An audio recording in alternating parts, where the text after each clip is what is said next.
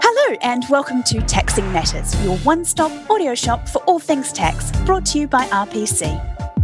My name is Alice Kemp, and I will be your guide as we explore the sometimes hostile and ever-changing landscape that is the world of tax law and tax disputes. Taxing Matters brings you a fortnightly roadmap to guide you and your business through this labyrinth. In case any of you missed any crucial information or just want some bedtime reading, there is a full transcript of this and indeed every episode of Taxing Matters on our website at www.rpc.co.uk/Taxing Matters.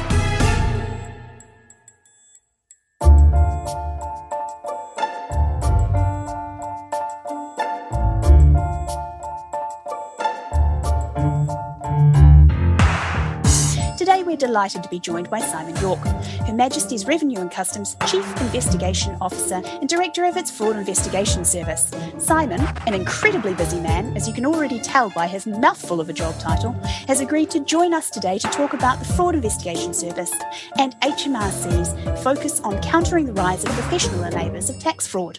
Simon, welcome to Taxing Matters. Thank you, Alice. Delighted to be here.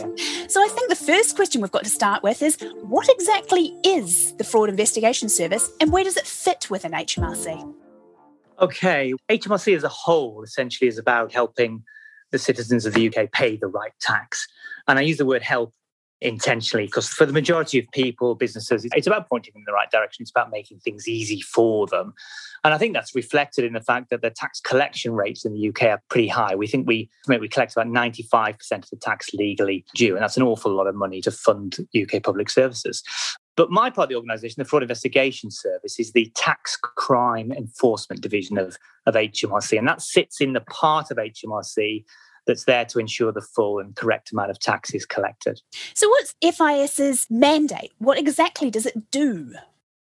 So when I said about 95% of the tax is collected, that missing 5% covers an extremely broad range of behaviours, from people who make mistakes right through to those individuals seeking to deliberately commit fraud and evasion. And within this, my team focuses on that most serious end, that most serious and complex sort of tax fraud bit. But even then, we're dealing with a really wide variety of behaviours. So it might be global organised crime groups controlling international trade in illicit cigarettes. It might be small groups of well-resourced professionals creating complex schemes to avoid tax. It might be super wealthy individuals hiding huge amounts of money offshore. It can also be phoenixism, other forms of deliberate non-payment. Essentially, Alice, it's any serious fraud in relation to any of HMRC's responsibilities. In terms of range, we've investigated frauds perpetrated by high-profile barristers, accountants, lawyers, investment bankers, company directors. We've tackled money launderers, tobacco smugglers, international VAT fraudsters. And we're also specifically targeting some of the professionals who help enable others to commit tax crimes, ensuring that they pay the price just as firmly as those who actually commit the fraud. And in terms of what we're trying to do, Alice, we're all about demonstrating that there's a level playing field for all, that the honest citizens of the UK, the legitimate businesses of the UK, none of those will be disadvantaged by following the rules and by being compliant, and that we will recover the fraudulently obtained money and assets. So that's a bit about what we're about and the things that we do. So how many of you are there? About 5,000 in FIS, 5,000 out of about the 60,000 that's in HMRC as a whole. Real mixture of skills and types of people, so criminal investigators, tax professionals, cybercrime experts, insolvency experts, intelligence analysts, a whole range of things that we need to do that. So we created our fraud investigation service about 5 years ago, and since that moment in 2016, just to give you a feel for the scale, really, we've initiated more than 76,000 civil cases of varying types and scale, more than 4,000 criminal investigations. And by doing all of that and other things, we've secured and protected more than £25 billion over that period for the UK and secured 3,700 criminal convictions for serious fraud. Now, I think those are pretty big numbers by any comparison.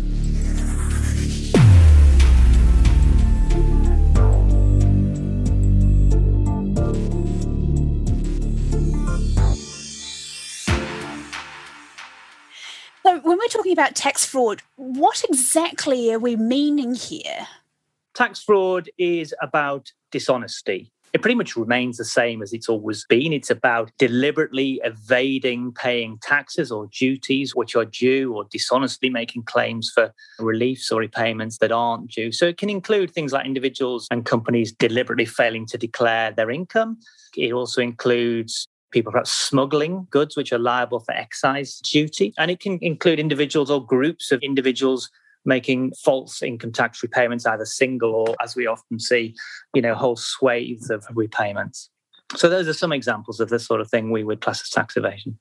So how has this changed and varied over time? At its heart, it's similar to it's always been. It's about secrecy, it's about dishonesty, it's about hiding things. But the methods by which tax fraud are carried out are becoming increasingly complex, sophisticated, global in nature. And we're seeing fraudsters are really exploiting all of the advantages that the modern world has to offer. Virtual currencies, encrypted communications, financial systems that enable the movement of money, around the globe so quickly. We're also increasingly seeing the use and abuse of complex corporate structures to obfuscate the fraudulent activity and mask the individuals behind it. Alongside all of that, there's an increasing presence of technology as an enabler of fraud, not just in line with wider consumer trends like, encryption or consumer tracking advices, but also in terms of bespoke criminal tools. And additionally, fraudsters are very able to rapidly identify and then exploit recently established processes or products. So some of the sort of aspects of the tax system, most recently, perhaps some of the COVID-19 schemes, things like that. We had to get the COVID buzzword in there somewhere. Indeed, it's just a good recent example. The increasingly sophisticated, I would say, and international nature of tax fraud, it's partly, I think, a reflection of our and our global partners' success. It's not easy to commit tax fraud and get away with it. And as we have begun to close in on people, those evaders that remain have turned to increasingly complex, diverse, and I would say risky structures and approaches to avoid detection. So that's, I think, some of the things we would say that have seen a change over the last decade or so. And are there any other trends or risks that the Fraud Investigation Service are picking up on right now?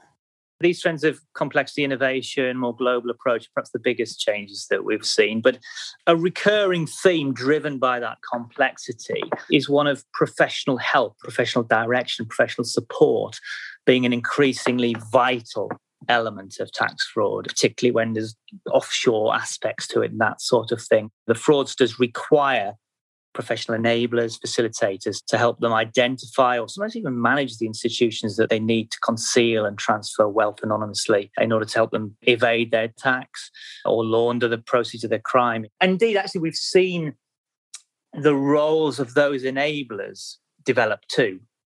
So perhaps where once it might be a simple intermediary, perhaps being unwittingly complicit in introduction and relationships they're making, we've seen people becoming then more fully involved partners in supporting tax evasion to occur right through to a position where the enablers themselves are the instigators. Mm-hmm. They're pushing risk-taking would-be fraudsters into taking that next step.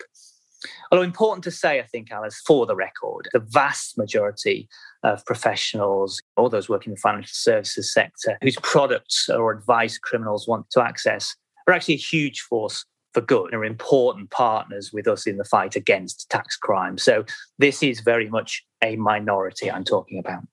So I think that gives rise to my next question, which is, what is the difference between a professional enabler or someone who's helping and just a professional? There isn't a distinction necessarily. The term professional enablers gets used a lot and tends to mean those who are professionally qualified. But if you like, they're really just a sort of subset of enablers.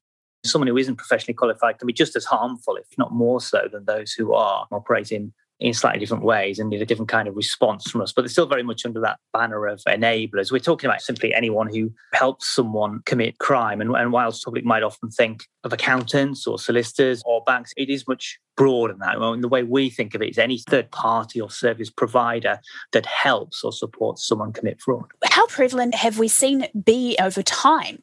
This is something I talk about quite a lot, Alice. As we've got better at tackling the more traditional types of tax crime, Those who really don't want to comply with their obligations are having to turn to the more risky methods, as I mentioned earlier.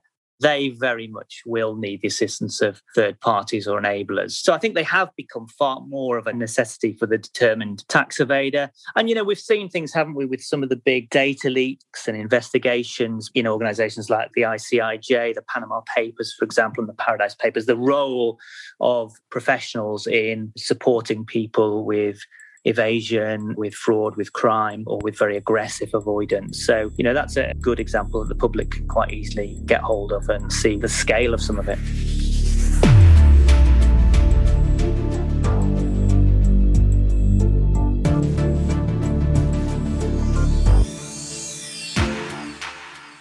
So, is the professional enabler something that HMRC were looking at and aware of before these data leaks started?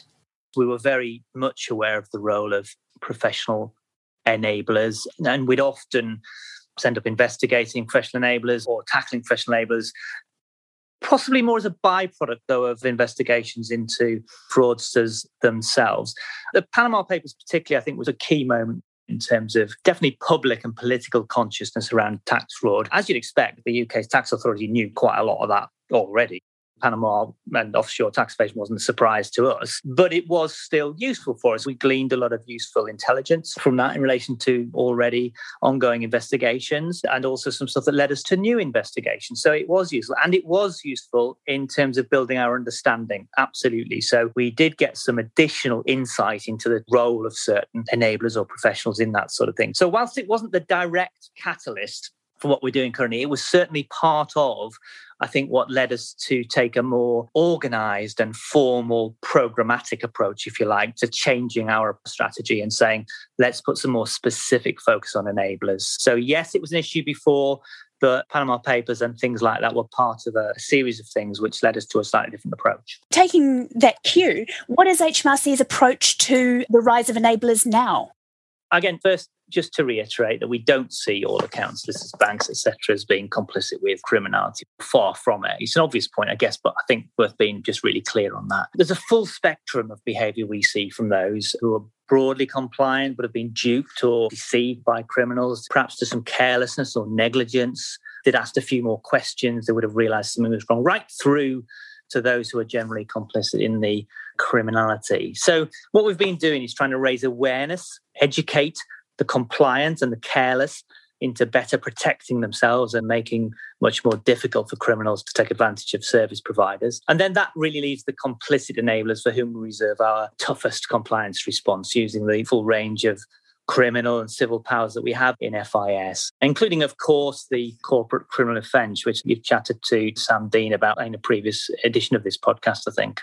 Yes. So in part of that strategy, and you mentioned this earlier, HMRC's built partnerships to counter tax fraud and to deal with the rise of professional enablers. How have these come about, thinking specifically at the moment about international cooperation?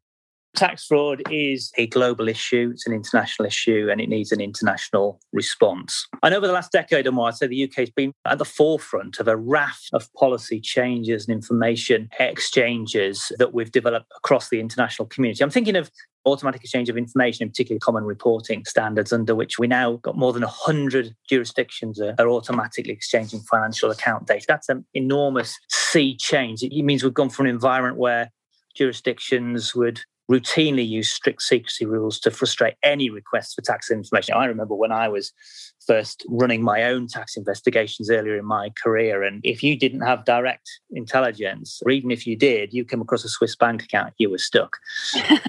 And, we've gone from that environment to where those same jurisdictions are routinely exchanging financial account details with us and the rest of the world.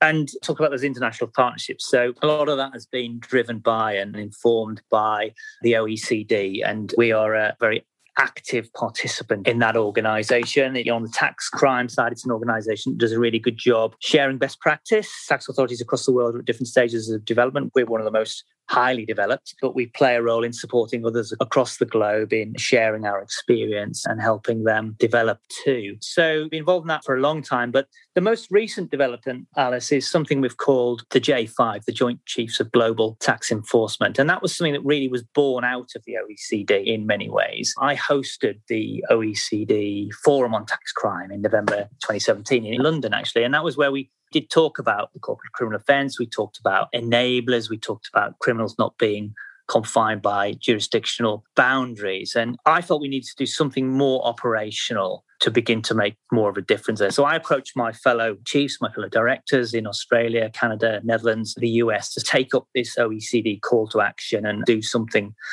that would make a tangible and practical difference. And that's what we're on with now, really. So I think this is going from strength to strength. It's probably the thing I'm most personally and professionally proud of over the last few years. In its first year of being together, we shared more information, more intelligence than we had in the previous 10 years combined between the 5 organizations. Wow. We've got a good pipeline of operational and intelligence activity between us. You may have seen publicity last year. We had a global day of action against a Central American bank that we suspect of facilitating tax evasion and money laundering across the globe. So this is something like I've never seen in my career, because international cooperation isn't easy for a whole host of reasons. Yeah. But we have got 5 chiefs, 5 countries really committed to this, and it is beginning to make a real difference, I think. So it's more of a watch this space. There's definitely a watch this space. Yes, absolutely. Fantastic.